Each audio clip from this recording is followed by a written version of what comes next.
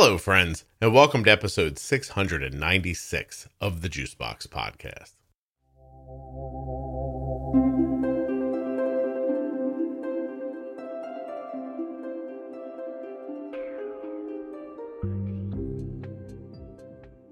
On today's show, we'll be speaking with Michelle, who's had diabetes for well over 40 years, but most recently has had a kidney and pancreas transplant. She's here today to tell us all about it. While you're listening, please remember that nothing you hear on the Juicebox Podcast should be considered advice, medical or otherwise. Always consult a physician before making any changes to your healthcare plan or becoming bold with insulin. If you're looking for the Diabetes Pro Tip series, it begins at episode 210 in your podcast app.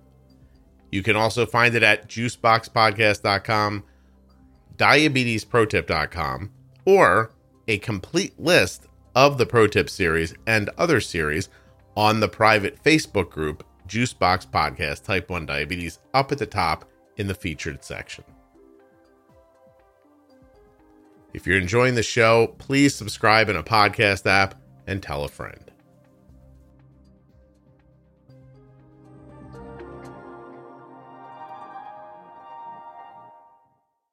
This episode of the Juicebox Podcast is sponsored by InPen from Medtronic Diabetes. The InPen is a reusable smart insulin pen that uses Bluetooth technology to send dose information to a mobile app, and I'll be telling you more about it later in the program. You can also go to inpentoday.com to find out more.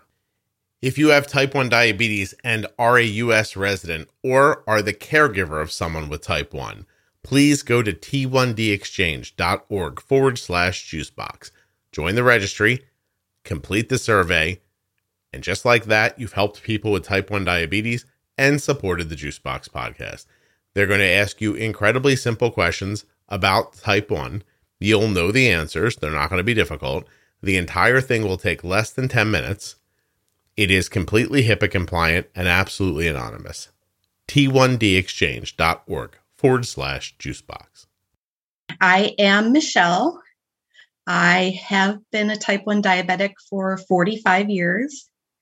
And in May of this year, I had a kidney pancreas transplant. So that's why I'm on to talk. Hi, Michelle. 45 years. All right. This is oddly going to be easy because it's 2021. So I just take 20 away, right? And now I'm down to 25 years. Then I take the one away. I'm down to, Then I'll take 20 more away. I get down to 1980. And what am I left with? 5? Were you diagnosed in 1975? 76. Damn, look how close I was. You were close. Feeling pretty good about that. All right. I was born in 1971. Wow. How old are you?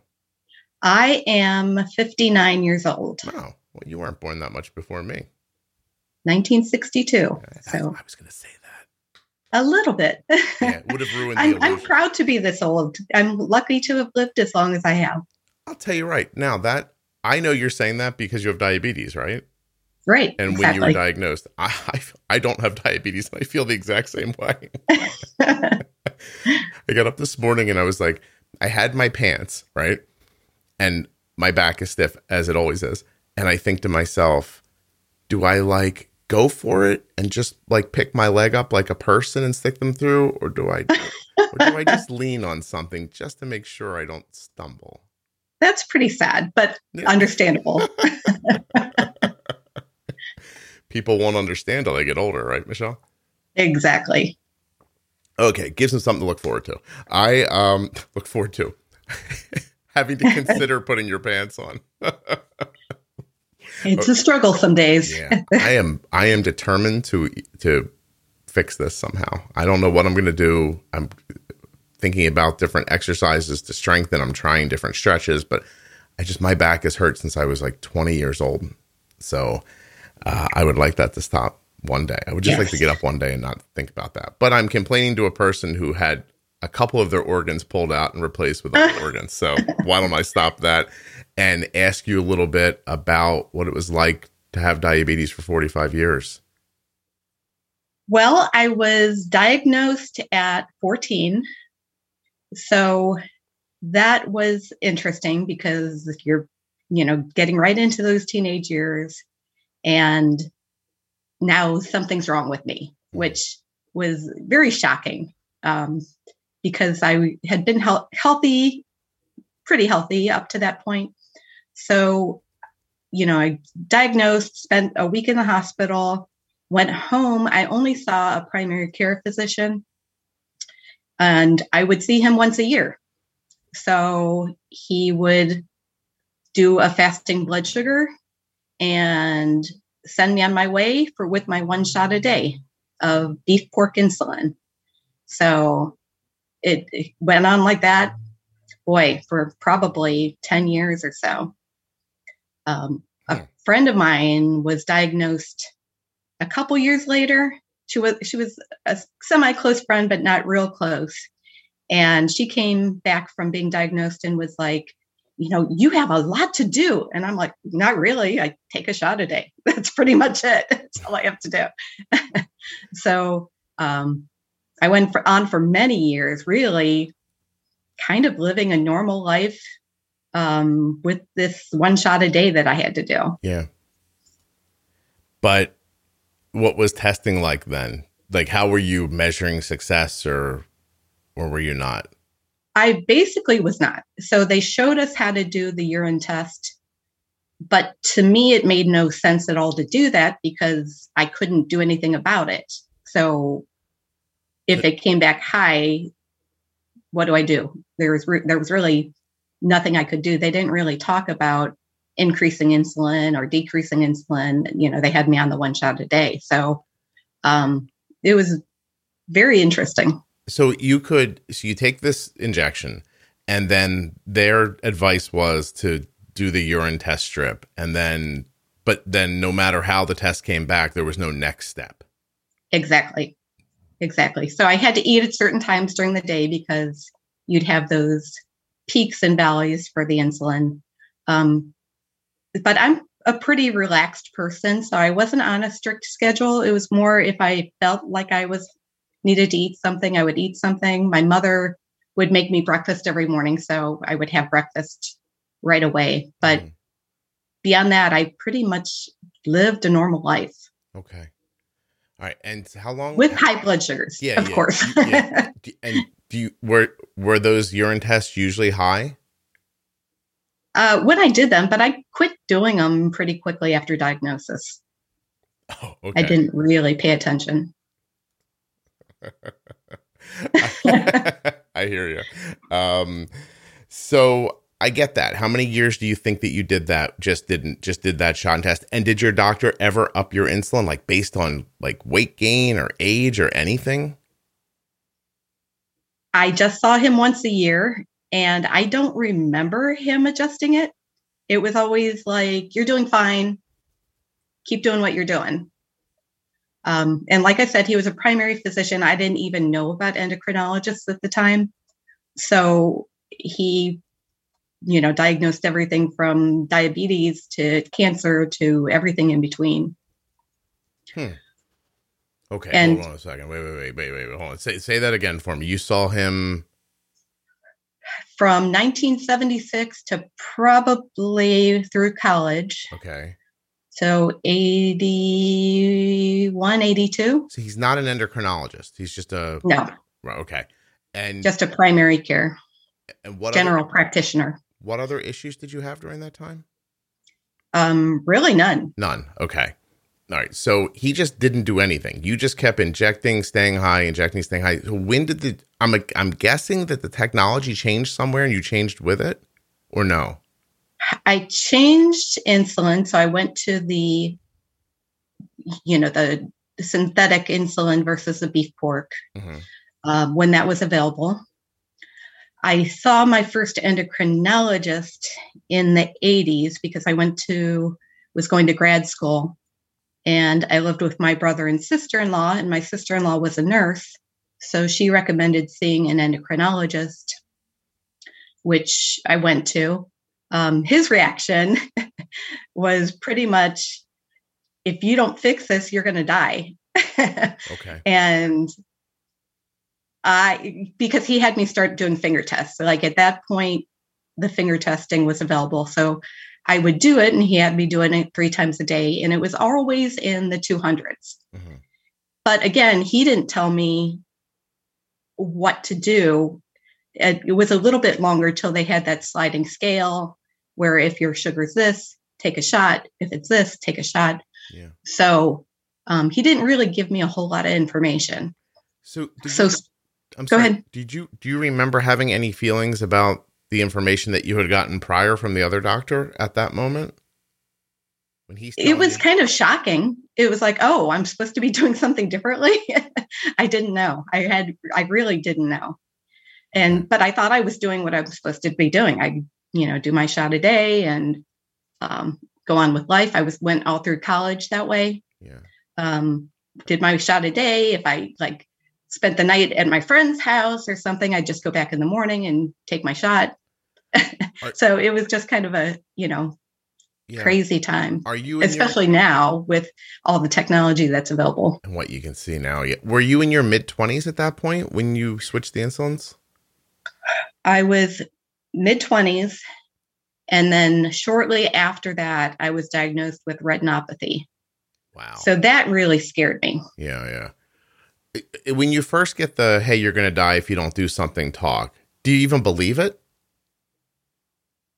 I was kind of like, yeah, whatever. I've been living this way all this time. No one's ever told me anything differently, but I did what he told me to do. I'm a rule follower. So he told me to, do this testing. So I did. Mm-hmm. Change the insulin. I did. So that was my life. Oh, but, Jesus. Once the retinopathy came out, and I was dating somebody, and at that point, it was like, oh, I need to do something about this because I don't want to go blind. So, I had laser surgery in both eyes, and that was probably 87. But I haven't had any eye issues since. So they have been stable since then. I've got a lot of laser burns in the eyes, but the eyes have been very stable. Okay. Wow. That's crazy. Okay. So you're still doing it now. So now you're testing and you see your blood sugars higher, but it takes more time to even get to the point where doctors are talking about making adjustments once you see your blood sugar. Right. They had the sliding scale. So then I would use that. Okay. At that point. What point in your life do you think the sliding scale popped up? That was probably 85, 86. 85, 86. Okay. That's okay. But it all makes a lot of sense. I'm just thinking back to when my friend was diagnosed in 88, and I'm just putting the pieces together kind of backwards from what you're saying to this. Mm-hmm. So that all lines up for me really well. But so when the retinopathy, laser surgery in the 80s? Yes. What was that like? It was a bright light flashing in your eyes.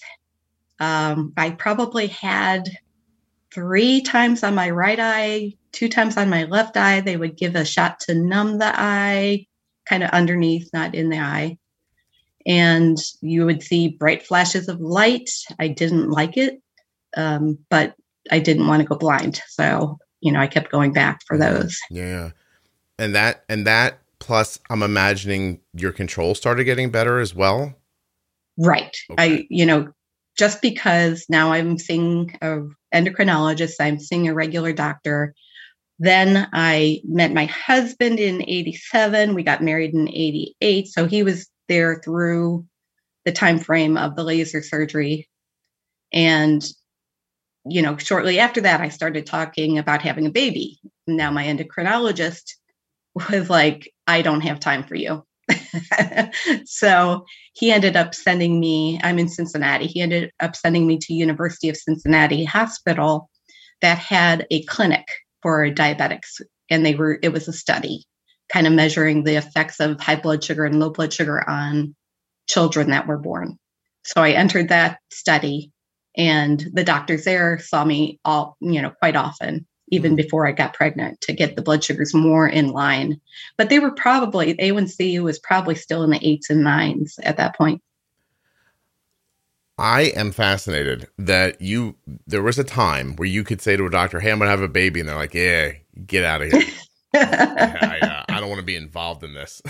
but also that he sent you to a study. Do you think he sent you to the study because they're like, well, this lady's going to provide good data if she gets pregnant? Or do you think the study was meant to help you? I really think that I think he didn't have time to deal with me and my blood sugars. So he sent me to the study so they could deal with me instead. Michelle, are you telling me that standard care wasn't very adjusted and you were trying to figure out something greater? I believe once I knew better, I believe I stayed on top of technology and things like that. When I was pregnant with my first son, the nurse there had started wearing an insulin pump. Mm-hmm. And she suggested I get on it, but at that point I didn't know how those worked. So I had my first child in 91. So I didn't know how the pumps worked, and my belly was so big. Like, how is that going to fit on my belly? Because it was Medtronic back then. So I didn't start that till probably 93, 94, maybe 95 on the Medtronic pump. Okay. Wow. That's really a tale. And you're still just did you end up having a baby? I had 2 sons. They were both healthy. Mm-hmm. They were big babies, but I was a big baby. So I'm sure part of it was the diabetes, but part of it was just having the genetics to have big babies. My first son was 10 pounds or 9 pounds, 6 ounces. And the second one was 10-13. But I was 11 and a half when I was born, and my mother was not diabetic. Mm-hmm. Any other diabetes or endocrine issues in your family? Yes. So my brother, I'm the youngest of 8. My brother, who is 8 years older than me, was diagnosed at 14 as well. But he kept it really private, and he saw the same doctor as I did. So he had to boil his insulin needles and, reuse the needle every day. So it wasn't a big shock when I was diagnosed. Mm-hmm. We were all tested when he was diagnosed, and none of us had it at that point. But I kind of had a feeling in the back of my mind that I was going to get it someday. No kidding. I don't know why. But so when it was diagnosed, I wasn't happy, but it wasn't a big shock. But again, I didn't see him living a very different lifestyle other than, taking his shot every morning. Well, yeah, there was a lot of just masked ignorance, right, about what was going exactly. on. Yeah. And the funny thing is, we're a very smart family. We're not dumb. So it just, the information wasn't available. You didn't have Google. You didn't have, if your doctor wasn't telling you, you didn't know. It just didn't exist. Yeah. You were doing the best that was available to you. Exactly. Yeah. How is his health generally? His is not as good. He lost a leg. And he has trouble getting around now. He's still alive. So he's 8 years older than me, 67. Yeah. But not very healthy. Okay. Did he ever make the switch like you did? He finally, he got on an insulin pump. Gosh, I don't even know, 10, 15 years ago. Wow. But it was much later than I did. And then he stayed with Medtronic, and he did try their CGM, but really didn't use it very often. Mm-hmm. And I talked him into the Dexcom, and I'm not quite sure how often he uses it. He doesn't like to talk about his health. Yeah. So we don't spend too much time talking. I understand. Okay. Well, I appreciate you sharing that with me, though. It's valuable information for the big picture. So that's one. Pretty much all my siblings have thyroid problems one way or another, either low or high thyroid. I have a nephew with type 1 diabetes, and there's talk about an uncle that had diabetes, but it was never very clear about whether he was type 1, type 2, or how that was related. Michelle, what about genealogy? Where are your people from? We are from Slovakia and Poland, half of each. Interesting. Thank you. My grandparents actually came from those countries. My wife's grandmother, my wife's mother's mother, is Polish, and she had celiac. And they called it the sprue. That's a new one. I guess at some point it was referred to, let me check, celiac sprue. I think it's been kind of like rebranded as celiac disease. Yeah, but at some point it was called celiac sprue. That was kind of the general term for it. And my wife's grandmother, who was a generally unpleasant person, she'd be like, I have the sprue, I can't eat that, and it kind of went like that. So that's great. It really hurt her at the end of her life because I think she finally gave over to the dieting, but way late, and it just then. She was so old that the dieting for celiac, I don't think she was doing it well. She just lost so much weight towards the end of her life. Right. But anyhow, okay.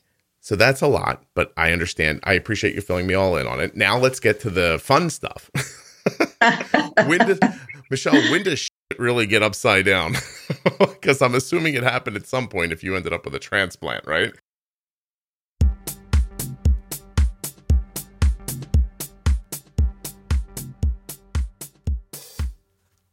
So here you are, a person who doesn't want an insulin pump, but would like more functionality than a regular old insulin pen offers. If this describes you, you are the exact right person to go to inpentoday.com/juicebox and check out today's sponsor, InPen, from Medtronic Diabetes. Here's what you get when you buy the InPen. First of all, it's incredibly affordable, and that's important. Secondly, you're getting a well-built insulin pen, and that too is important. But here's where InPen separates themselves from other pens.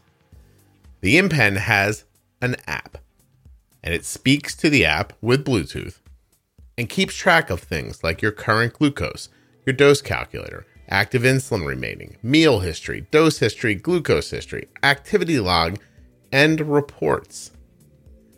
That's right, my friend. The InPen gives you some of the functionality that people get with an insulin pump. Active insulin remaining, that's insulin on board. There's a thing you thought you could only get with an insulin pump, but it turns out it's also available with InPen from Medtronic Diabetes. Head over now to inpentoday.com to find out more. Do a little scrolling, and you'll get to the part of the webpage that says, pay as little as $35 for the InPen. This is an offer available to people with commercial insurance, and terms and conditions apply, of course. But this could be you, a $35 insulin pen that has a companion app that keeps track of things that you want to know about. Do you know the InPen app even allows you to manually log your long-acting insulin doses and set up dose reminders for your long-acting insulin? It actually does that. Isn't that crazy? Oh, InPen, what have you not thought of? Here's a couple other little things the InPen does. Are you wondering if the InPen allows integration with the Guardian Connect system? Well, yes, it does. The integration is compatible with both iOS and Android devices. However, you should check your compatibility for both the Guardian Connect system and the InPen app prior to ordering. So go get yourself the InPen from Medtronic Diabetes and have an app that shows your active insulin on the home screen and allows you to pair as many InPens to the app as you want. This enables the flexibility for you to have one InPen at home and another at work or school. Are you kidding me? InPentoday.com. Links in the show notes of your podcast player and links at juiceboxpodcast.com. But I think you can remember it. InPentoday.com. That's my link. You go to that, find out everything you need to know, get started with the InPen. InPen requires a prescription and settings from your healthcare provider. You must use proper settings and follow the instructions as directed, or you could experience high or low glucose levels. For more safety information, visit inpentoday.com.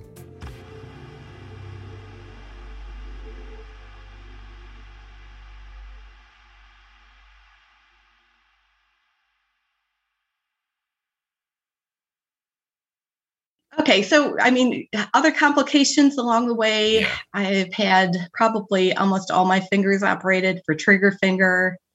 I had frozen shoulders in both shoulders over time. Mm-hmm. But see, again, once I got pregnant, once I was past that, I would stay up on technology. I got the insulin pump as soon as I could. I got the CGM as soon as I could, switched to Omnipod. I think I got the CGM in 2011. Yeah. Got the Omnipod in 2013. So you stemmed the tide. I tried to stay on top. Yeah. No, you did exactly what you hear me talking about, right? Like I'm always saying, pay attention to new technology. You don't want to be using the last generation of stuff, keep up with what people are doing, don't switch just to switch, but when it makes sense, you got to keep up because, as we move forward, better technology is going to equal better results, and better results are going to equal better health. And right. Yeah. Exactly. And you saw that and you got to it. Your brother either didn't see it or didn't care to see it, one or the other. And he was 8 years earlier. So, Yeah. A lot of damage had been done by the time the technology came around. Oh, okay. So you still felt hopeful, you think, when this stuff was available to you? Like, I can still do something about this for myself. I never thought I had a shortened life or anything like that.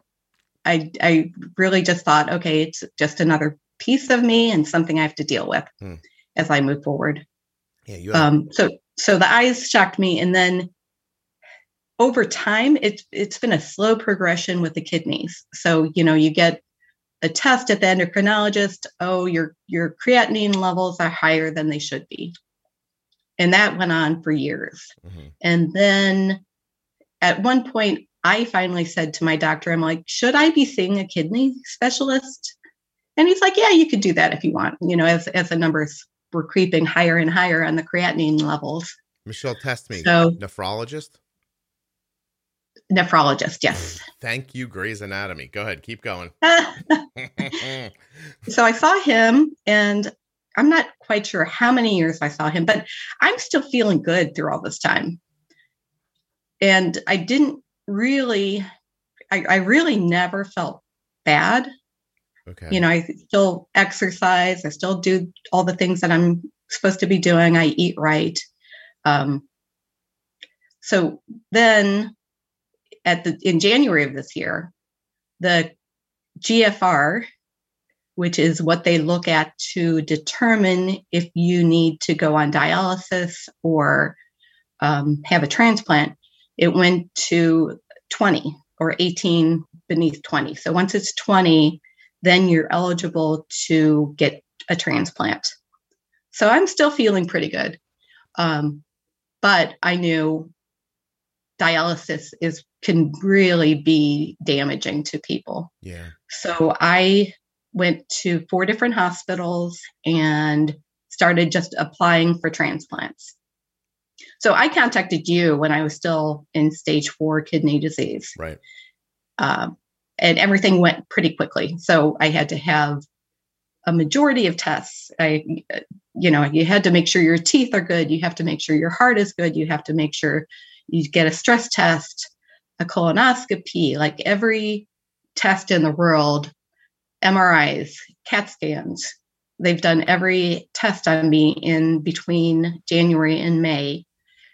The end of May, I was finally listed at a hospital for a kidney pancreas transplant. Actually, 2 of the hospitals would list me. One didn't want to because they thought I was too old. But the one I finally went with was really happy with the condition that I was in. They said they see a lot of people younger than me that are in a lot worse condition than I was. Oh, no kidding. So I was listed, and 3 days later, I got a call to get a pancreas kidney transplant. So Wow. it was so quick. Michelle, let me tell you something. So, have you heard me talk about my friend Mike who's passed? Yes. Okay. So, when he realized he needed kidneys, when he started doing dialysis, I would say to him, like, are you on the list? Get on the list. And he would always say, I can't, it's hard, there's money, it's insurance, it's this. And it always felt like too big for him to conquer the process. And then you just described how important it was. Like you went after this. Right. Yeah. I didn't wait. Like you just were like, I am going to go find out how to make this happen for myself. Exactly. Oh, good for you. Wow. Okay. So. Right. Because the first couple hospitals I called, they said, no, we don't do any kidney pancreas over 50. Mm-hmm. If you're over 50, we don't do it. So then I started doing more research, calling around, asking. And one of the hospitals I actually went with told me that they do pancreases over the age of 50, but they wouldn't list me for that. They would only list me for kidney. So, oh, wow. So this is exactly what he used to talk about. And it always sounded like some people say they'll do both. Some people say they won't, blah, blah, blah. And so you just had to keep looking to find somebody to do both. Exactly. Michelle, do you not have diabetes anymore? I asked that question yesterday. I'm like, am I type 1 diabetic still? So the answer is yes, I am still diabetic, controlled with a pancreas transplant. Okay. But I have not taken insulin since the transplant. Yeah, that almost made me cry, Michelle. Actually, hold on. It might still. Give it a second. Hold on. I got to do that wavy thing that you see ladies do in 50s movies. Why does that work, by the way, when you tear up? If you just put some cool air on your face, it slows it down. I don't know. I don't either. But trust me, I do it a lot while I'm making this podcast. Wow, that's incredible. Good for you. The downside of all this is anything? All right. So there's lots of pills. Yeah. So over time, I'll reduce the number of pills because I'm only 5 months out at this point. Mm-hmm. So I have to take pills for digestion. I'm told those will go away eventually. I take anti-rejection pills. So I have 3 different anti-rejection pills I need to take twice a day. Mm-hmm. I was recently told I have a low white blood count, which could be related to some of the medicines I'm on. So you have to be very careful. I'm constantly washing my hands. I'm constantly using hand sanitizer, wearing a mask in crowds, and so on and so forth. Yeah. So it's not just a breeze. There's still other things you need to do.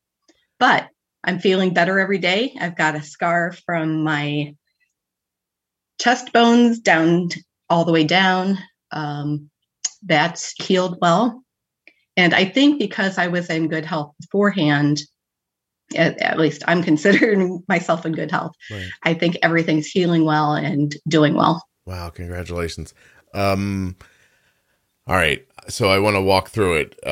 You get it all set up and you find a place that's going to do both. Is it fair to say that without the kidney transplant, what would your life have been like? I had already been tested for doing peritoneal dialysis. So they were already talking about putting the tubes in, which would have been doing dialysis at home every night for 8 to 10 hours every night, and then another session during the day. So that's taking fluid into your belly, letting it sit there and draining it out every night and every day. And that's not necessary. Even if you did that every night and every day for your whole life, it doesn't mean that things wouldn't continue to go backwards, right? Correct. Yeah. So it's not like You're not stopping it in that, even though that sounds like an unpleasant way to have to live. It's not like it would never get worse than there. You would continue on. Exactly. Which is why I wanted the pancreas, because I'm hoping to slow down some of the damage caused by the diabetes. Right. And surgeons must have felt comfortable about it because they gave you the organ, right? Exactly. Yeah. Okay. All right. So, let's start with the day you find out you're going to get the surgery. What happens?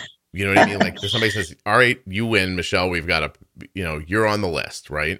So Right. once you're on the list, it's a matter of matching from donors, I guess? Yes.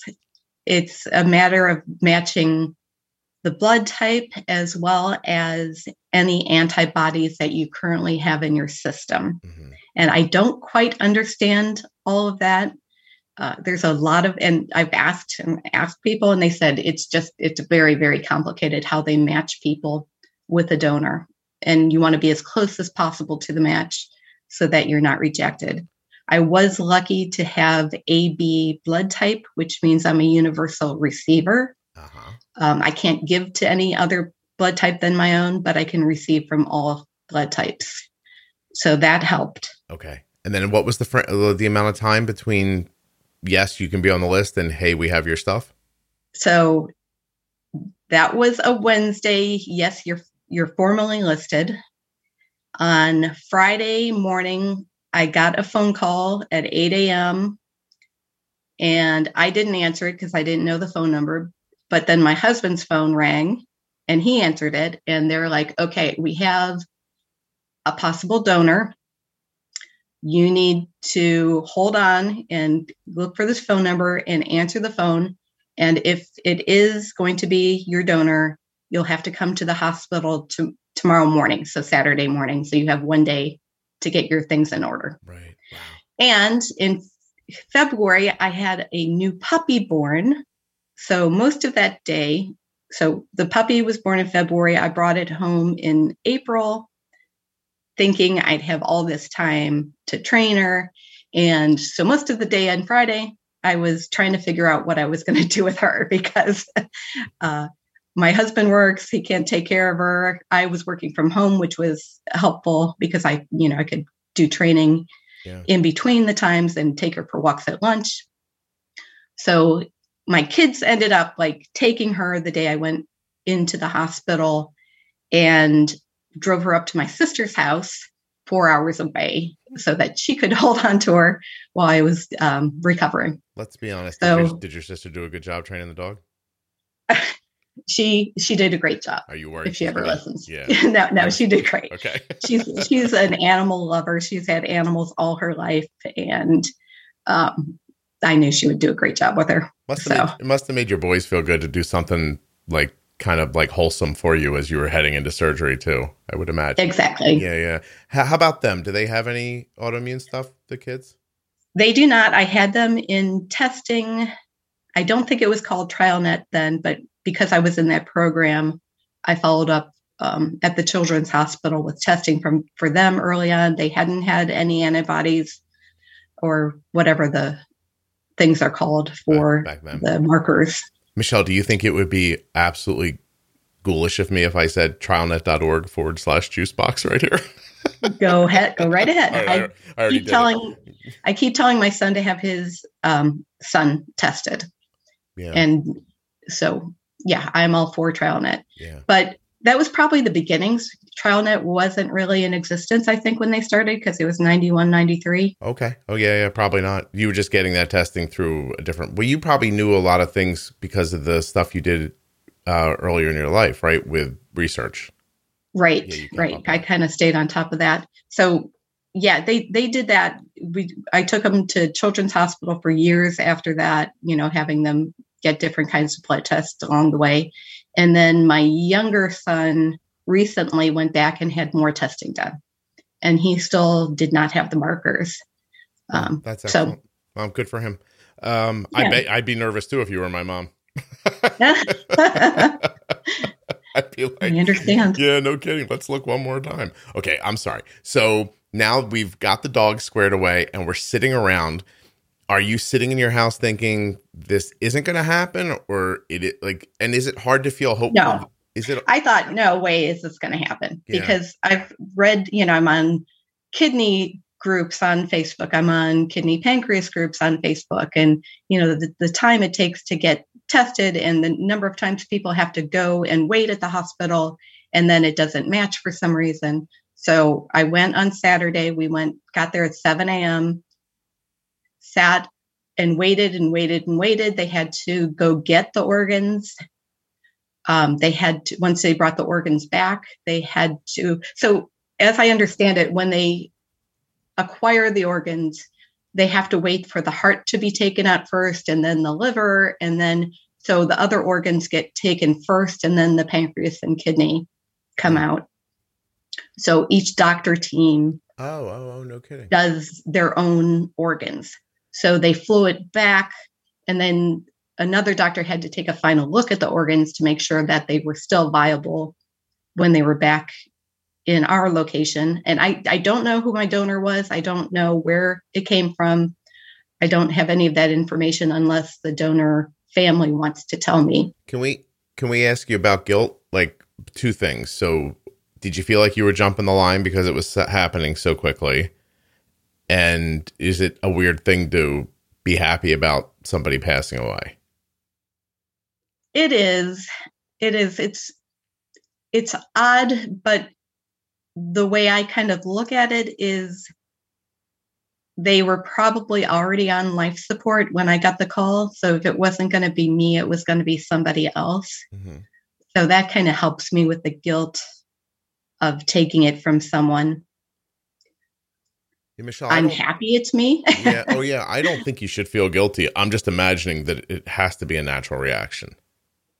Right. Yeah. I think if I knew more about my donor, I'd probably have even more feelings about it. But at this point, I'm just happy. I'm blessed to be able to have been on that list at the time I was and been available. I asked them when I was called, is there a backup? And they said a backup person, like if I don't get it, they will get it. And I was the only person, I guess, in the country that was a match for this organ. Good for you. I mean, yay. That's amazing. I would have been like, this is nuts. I mean, it just, because you were probably just resolved, right? Like, this may happen, it may not happen. It's going to take years.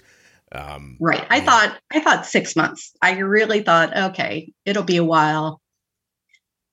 Because if it's kidney only, the wait for a kidney only is like 5 years plus, or you can do a live kidney donor, which you can get quicker. And I did have people that said that they would get tested. No one actually had gotten through the testing yet because they don't test them until you're formally listed. I want to ask you so badly if you believe the people who offered or not, or do you think they were? I do. Yeah, you do. Yeah, okay. I do.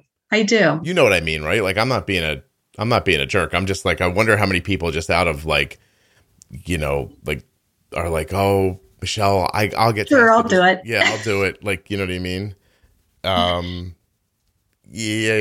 That's what I was wondering. Oh, this is all kind of. I had friends contact me because I put something on Facebook. Just, I wasn't asking. I just kind of did my situation update, and two of my friends from grade school that I haven't really stayed in too much contact with over the years, both offered to get tested. How did that make you feel? Like, I imagine it's a wonderful feeling, but do you question it? Like, have you ever considered, like, I don't know if I'd give my kidney to somebody.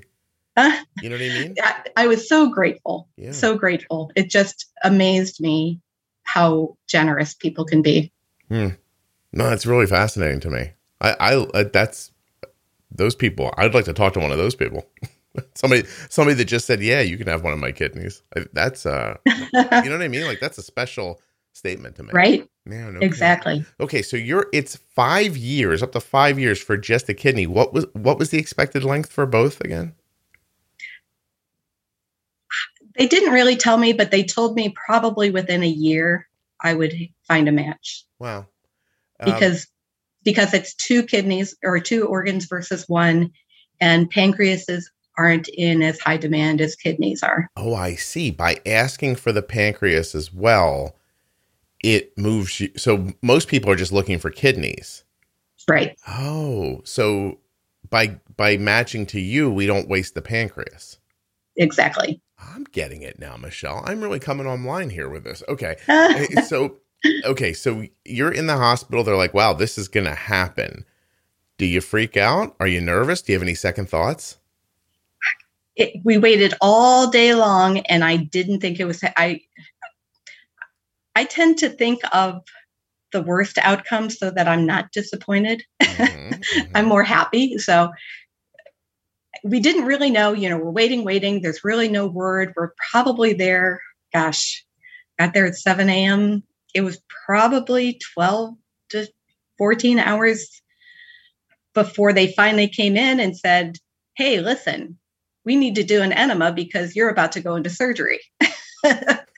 I'm like, okay. So all day long, they did not have me eating, but they just wanted to make sure your system's totally clear. Mm-hmm. And then it happened so quick.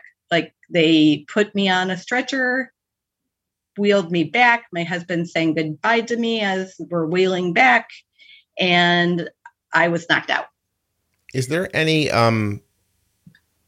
concern about just not making it through the surgery beyond the general concern about being put under?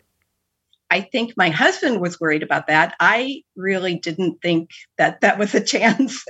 So did you have that naively, but I just thought, hey, I'm getting this done and I'll be fine. Did you have that moment on the gurney when you looked at him and you thought, he thinks I'm going to die? Afterwards. After? Not at the time, but after. He had made a couple stray comments and I'm like, he didn't think I was going to make it.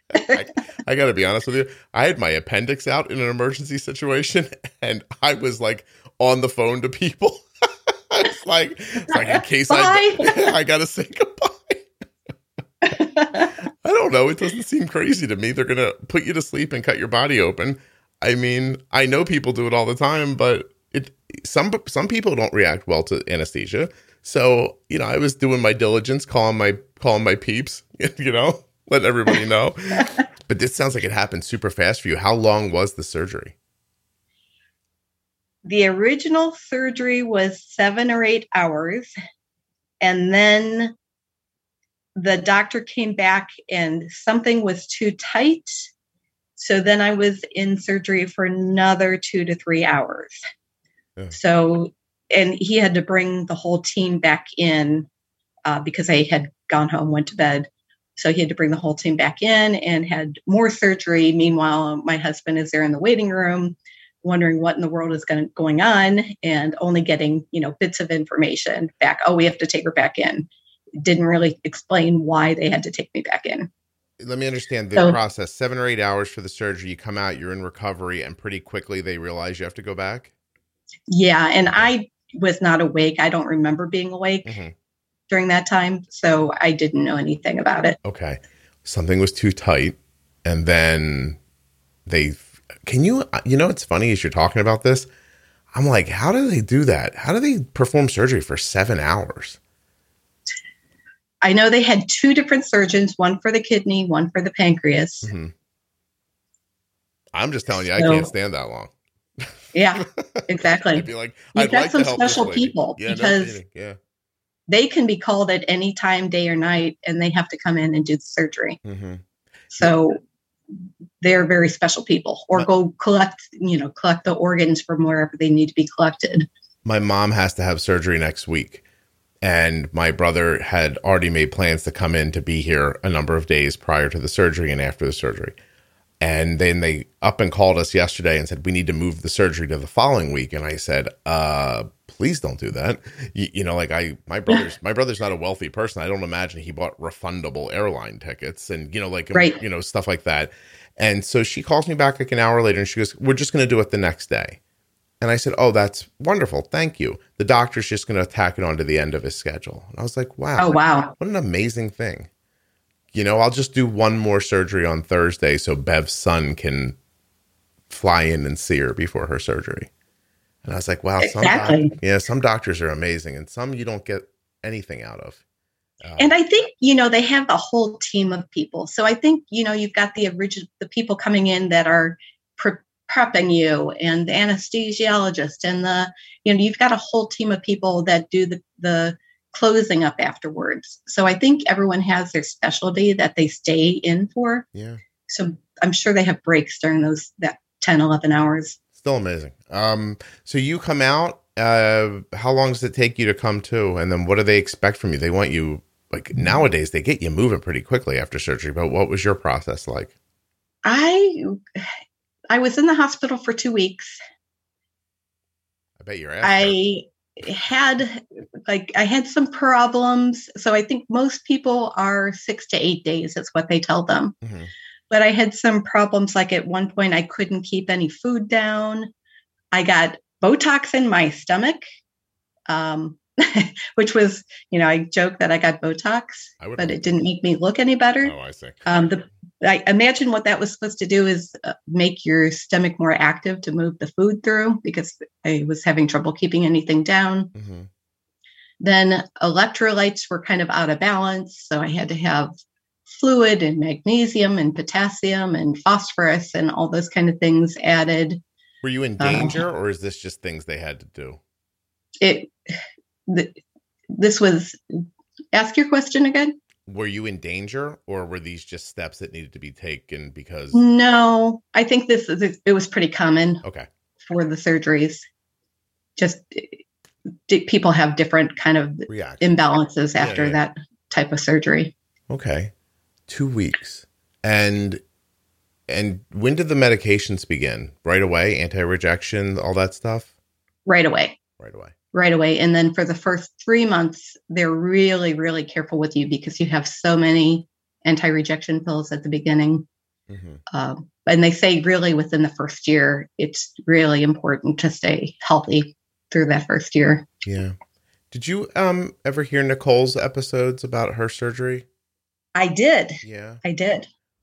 I've listened to you quite a bit. And I'm actually still listening, and I don't know why. It's kind of crazy.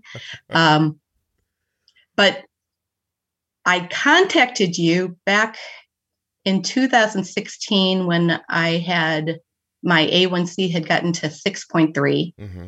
So I messaged you on Facebook. And you said congratulations. Then after that, I was volunteering with JDRF and trying to get people set up for booths at our JDRF Tons event. Mm-hmm. And I contacted you, and you said you couldn't come out to get a booth, but you could maybe do flyers or something, and you never sent them. I did. And Michelle, I'm very busy. I'm a one-man show here. I'm so sorry. I know. Well, then you came, I think the next year or the following year, and spoke. And I was amazing. The Cincinnati JDRF. Tell people how good I was. You were excellent. You talked during the luncheon. I did. I asked for that, actually, because while everybody's busy wanting their own little space, I'm like, I always think everyone there has to eat, and they eat at the same time. So I get to talk to everybody if I speak during lunch. There you go. Yeah. It's I remember that. It was a big room. It was. And a really well-run event as well. Exactly. Yeah, it was. No, as far as those things go, I think of that one as almost a gold standard. The person who runs that chapter is type A in the best way. And that event goes off very, very well. I met Chris Rudin there for the first time. Huh. Met him in person. Yeah, I saw him speak when he was there. Did you? Okay. Yeah. Okay. So, and then, go ahead. So yeah, I was actually on a panel that day of adults with type 1. Mm-hmm. So the night before they had that reception, and I met you briefly while you were there as well. Oh, at the home. Was that someone's home? Yeah. What is Arden asking me? Hold on a second. I'm sorry. You're fine. She's like, can I call who? Me? I'm sorry. This is out of nowhere. I'm trying to figure out what this is.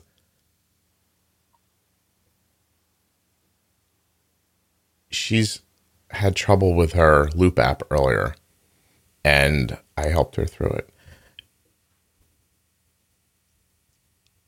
Okay, she's going to call me. Let's find out. Let's find out why I'm together, Michelle. I'm just going to keep recording. Okay. Hold on a second. Hold on. I'm going to take off one of my earphones. Hey, Ards, what's up?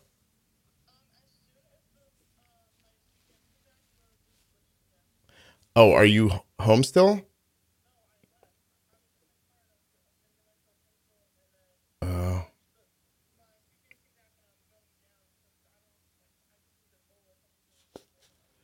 So, honey, so the problem is there's a little bit of there's a glitch in the Loop app, and I need to reset it.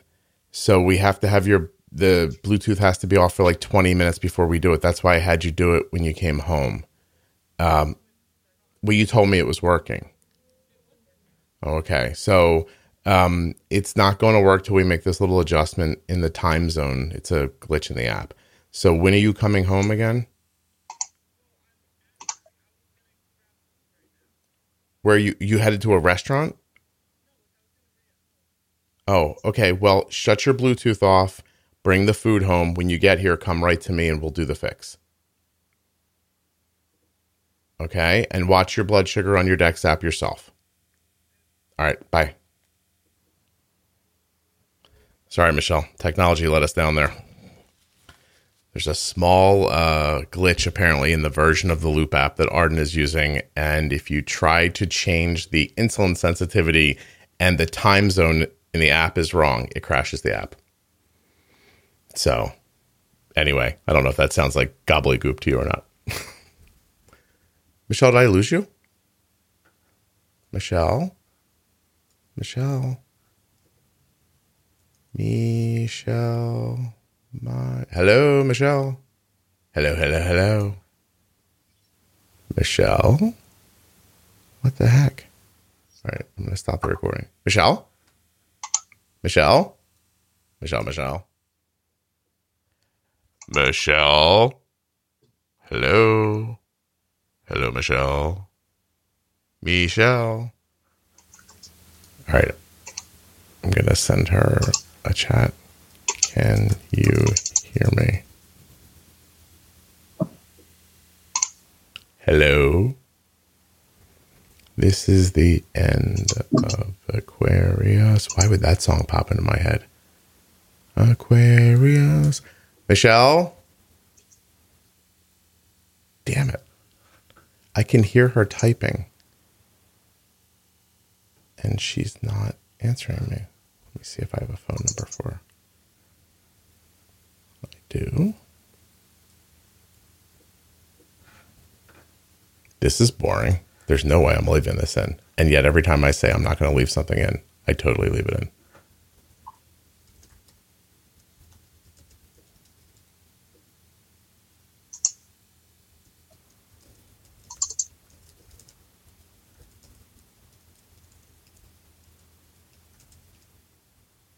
All right, I've texted her.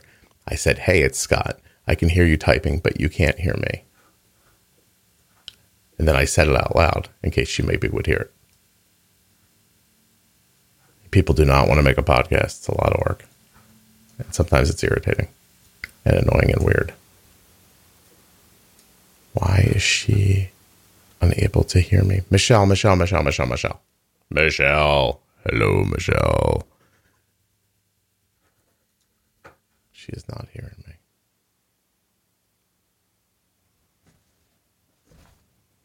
All right, now I'm going to call her.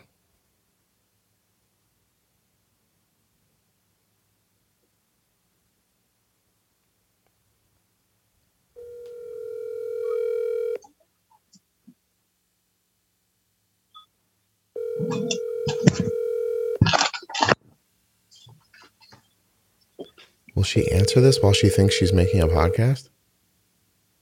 No, right? I can't hear you at all.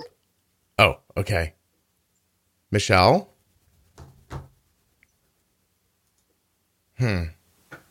She can't hear me at all. Why would she not be able to hear me?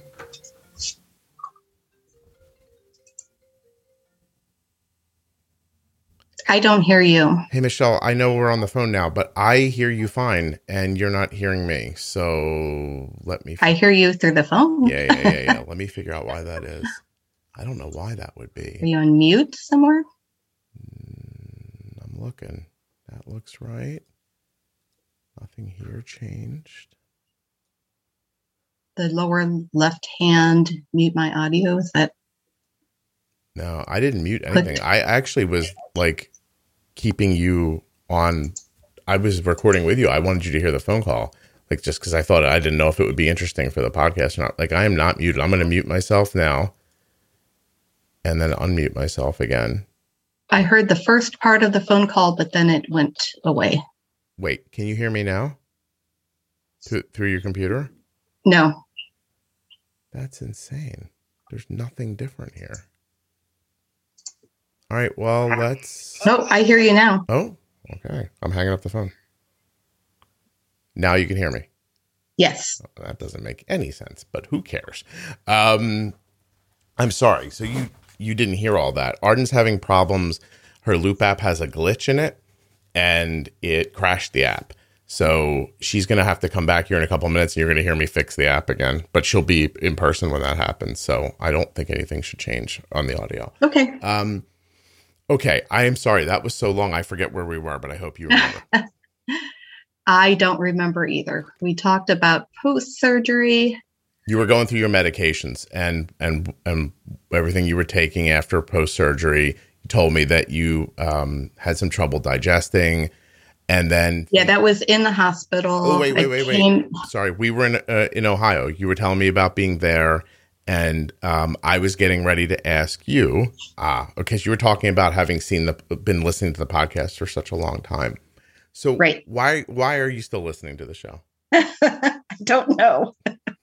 The stories are interesting, I guess. Yeah. Do you feel bad for not having diabetes anymore? No, I don't feel bad. Okay, good. I do know that my body can attack my pancreas again because I'm still have those markers that I had before. Those don't go away. Yeah, right. And so it is possible that you could just get type 1 again with your new pancreas.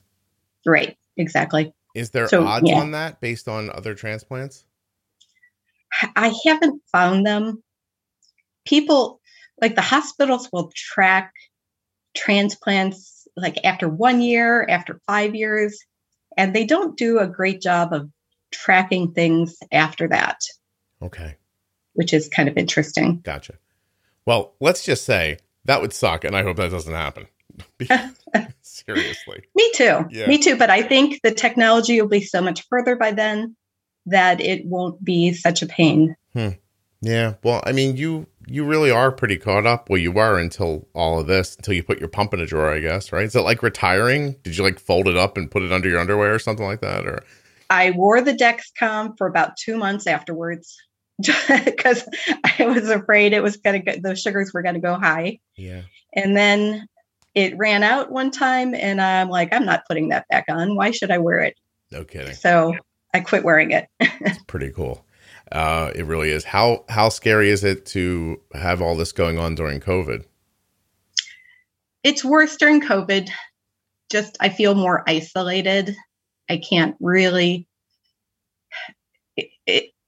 my problems are kind of like COVID, where you can't see COVID and you can't see all the germs in the system. So you don't really know where is safe to go and what's not safe to do. Yeah. So if I'm in public, if I'm in a group of people, I'll wear the mask. If I'm just around a few people, I won't. Mm-hmm. It's much more easy to find a mask than it was probably prior to COVID. Yeah. You go all the way using an N95 mask? I do. Yeah, I would too. Yeah. I put one over my eyes if I was you, just in case. I know. I wear glasses most of the time, so I'm a little protected. Yeah, I would wrap my whole head in one. Just you'd see bubble wrap. And people would be like, "What's wrong with her?" And I'd be like, "I just had a transplant. Get away from me." Everyone, get away from me. But the feeling of isolation's real. It's terrible, So right. I feel for you there. And you said the first year. But I just had a baby granddaughter. I have a 3-year-old grandson and a newly born baby granddaughter, and I've gone over there and saw them. I wore my mask the whole time because I'm worried for her too. Yeah. But congratulations. That's lovely. Thank you. Yeah. Good for you. How's your husband handle all this? Has he been helpful? Did he do is he like standard guy thing? Does he stand in the corner and wait for you to need something, or has he kind of jumped into action? He tries to be helpful. I mean, when I was in the hospital, so the hospital was 2 hours away from Cincinnati, mm-hmm. and I had to go 2 times a week after I was released from the hospital. So I actually had my top 4 brothers and sisters are all retired, and they spent a week to 10 days with me and driving me back and forth because I couldn't drive for a while. But he would, when I was in the hospital, he would come home from work, drive the 2 hours, sit with me for 2 to 3 hours, drive home, and then, wake up the next day, do the whole thing again. So he runs his own business. So he doesn't have the luxury of just calling in sick. He still has to do the work. Yeah, somebody got to pay for those pills. Exactly. Do you work? And I'm still working. So I carry the family insurance, which is good at this point. Yeah, good for you. That you're able to work through they gave you, would you take like FMLA, little medical leave, and then come back? Short-term disability for the first 3 months. And then I came back and they're allowing me to work from home for 6 months because the hospital requested that I do that. Excellent. How do you like working from home? I love working from home. So I've been working from home for a year and a half now, and it's awesome. I have to admit, I enjoy it myself. You know what I like the best is probably is just very, I don't know how interesting this is to people, but I love that I can get up in the morning, do a bunch of my work, record an episode, go, grocery shopping if I have to, then come back and start working again. Like it's so nice not to have to do stuff like that at the end of the day when you're exhausted. It's so much easier to work until you're tired and then stop at the end. I do find that I work too long because my job's at home. Yes. But I do like that part of it, like getting to break up the day. I do wish I had to move around more though. And that I don't think is right. I did get my puppy back, and she has way more energy than I ever expected. So I get out at lunchtime and take her for walks. Nice. So I'm up to a mile and a half a day taking her for walks. So that's good. How long did your sister have the puppy? About 3 months. Oh, wow. Did she have trouble giving it back to you? I think she was ready for me to get her back. So not attached. She's like, please, somebody come get this dog from me. She was shocked that the puppy still remembered me, but she did. We met about halfway and picked her up, and she still remembered me and came home and is very attached. That's excellent. Good for you. Is there anything we haven't gone over that I've missed? Because I don't understand the whole process. I think we hit a lot of things. I don't have anything that I can think of off the bat. Yeah. What is your moving forward look like? Oh, you thought of something. Go ahead. I was just going to say the reason I wanted to, I didn't really want to be on the podcast, but the reason I contacted you was because you can't find anybody going through the kidney issues. Mm-hmm. Like there are a lot of people online, but no podcasts, no type 1 diabetes talking about complications and things like that. And I wish I listened to Nikki, listened to her calls, but having people with real life experience is so difficult to find. So I broke down and said, okay, I'll be on the podcast and contacted you. And you're like, okay, set it up. Let's go. Yeah, I'm very grateful for this. And I agree with you. Listen, if you have a 4-year-old that just got diabetes, I don't know how fun this is to listen to, but I think there's some solace that comes from the fact that you were diagnosed, in the 70s. Your care is nothing like care is now. But exactly. There are still people who don't pay attention or don't have the tools or don't have the knowledge or whatever you want to say to create that. You still can create this problem for yourself in modern times. And so it's good for people to know what could happen. People who are like, oh, my blood sugar is just 200 all the time. Well, that's what yours was. Right. And I was just naive. I'm sure there was more things I could be doing. The more I talk to people or volunteer with JDRF, there are people that have been diagnosed as long and knew more than I did at that time. Right. Yeah. But I just didn't have the contacts access to the information. You just did not have access to the information. That's why I like to have people on to talk about all kinds of different things, because I know there are some people who are going to be like, why are you telling me about complications? But it's so that you understand the big picture. And so that you can then apply it back to your life and think, maybe I am missing out on something the way Michelle was missing out on something. Right. Did you enjoy Mike's episode about complications? Which one was that? Very recently. It was an After Dark about complications. Oh, yeah. I listened to that one. Yeah, that's the kind of stuff that has to be said once in a while. Like you said, because nobody talks about it.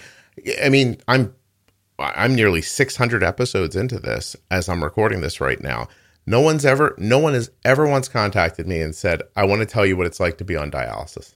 You don't think there are people listening to this show who have been on dialysis or who are on it now, and no one's ever reached out and said they want to talk about it? And I understand that, but I'm saying there are plenty of people out there that might benefit from hearing from those people as well.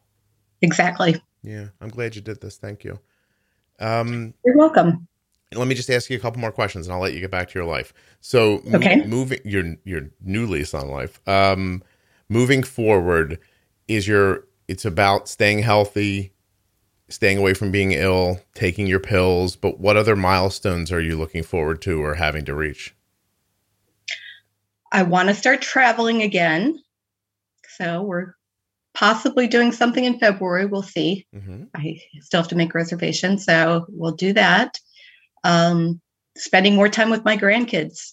That's on the top of my list. Yeah. You want to travel somewhere warm? I want to retire soon, but it's kind of out of the picture right now as I carry the insurance. Yeah. And I'm too young for Medicare. So, well, I actually am on Medicare for 3 years, but my insurance is primary and Medicare is secondary for 30 months. Mm-hmm.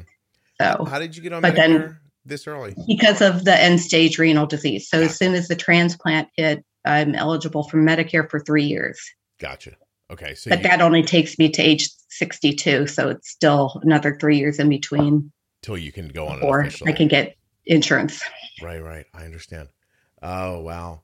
That's a little scary too. Man, but it sounds like listen, I got to be honest with you, Michelle, you're kicking ass. So I don't imagine you can't get any of this done. You took the bull by the horns about 16 times in this story, and ended up getting, everything you needed. So I'm really impressed with you. Seriously. Thank you. Yeah. Thank you. Good for you. All right. I'm going to say thank you and let you go. I really appreciate this. Okay. Yeah. Thank you. I appreciate all that you do. Oh, it's my pleasure. It really is. Hold on 1 second. I'm going to say goodbye to you, like, privately. Okay.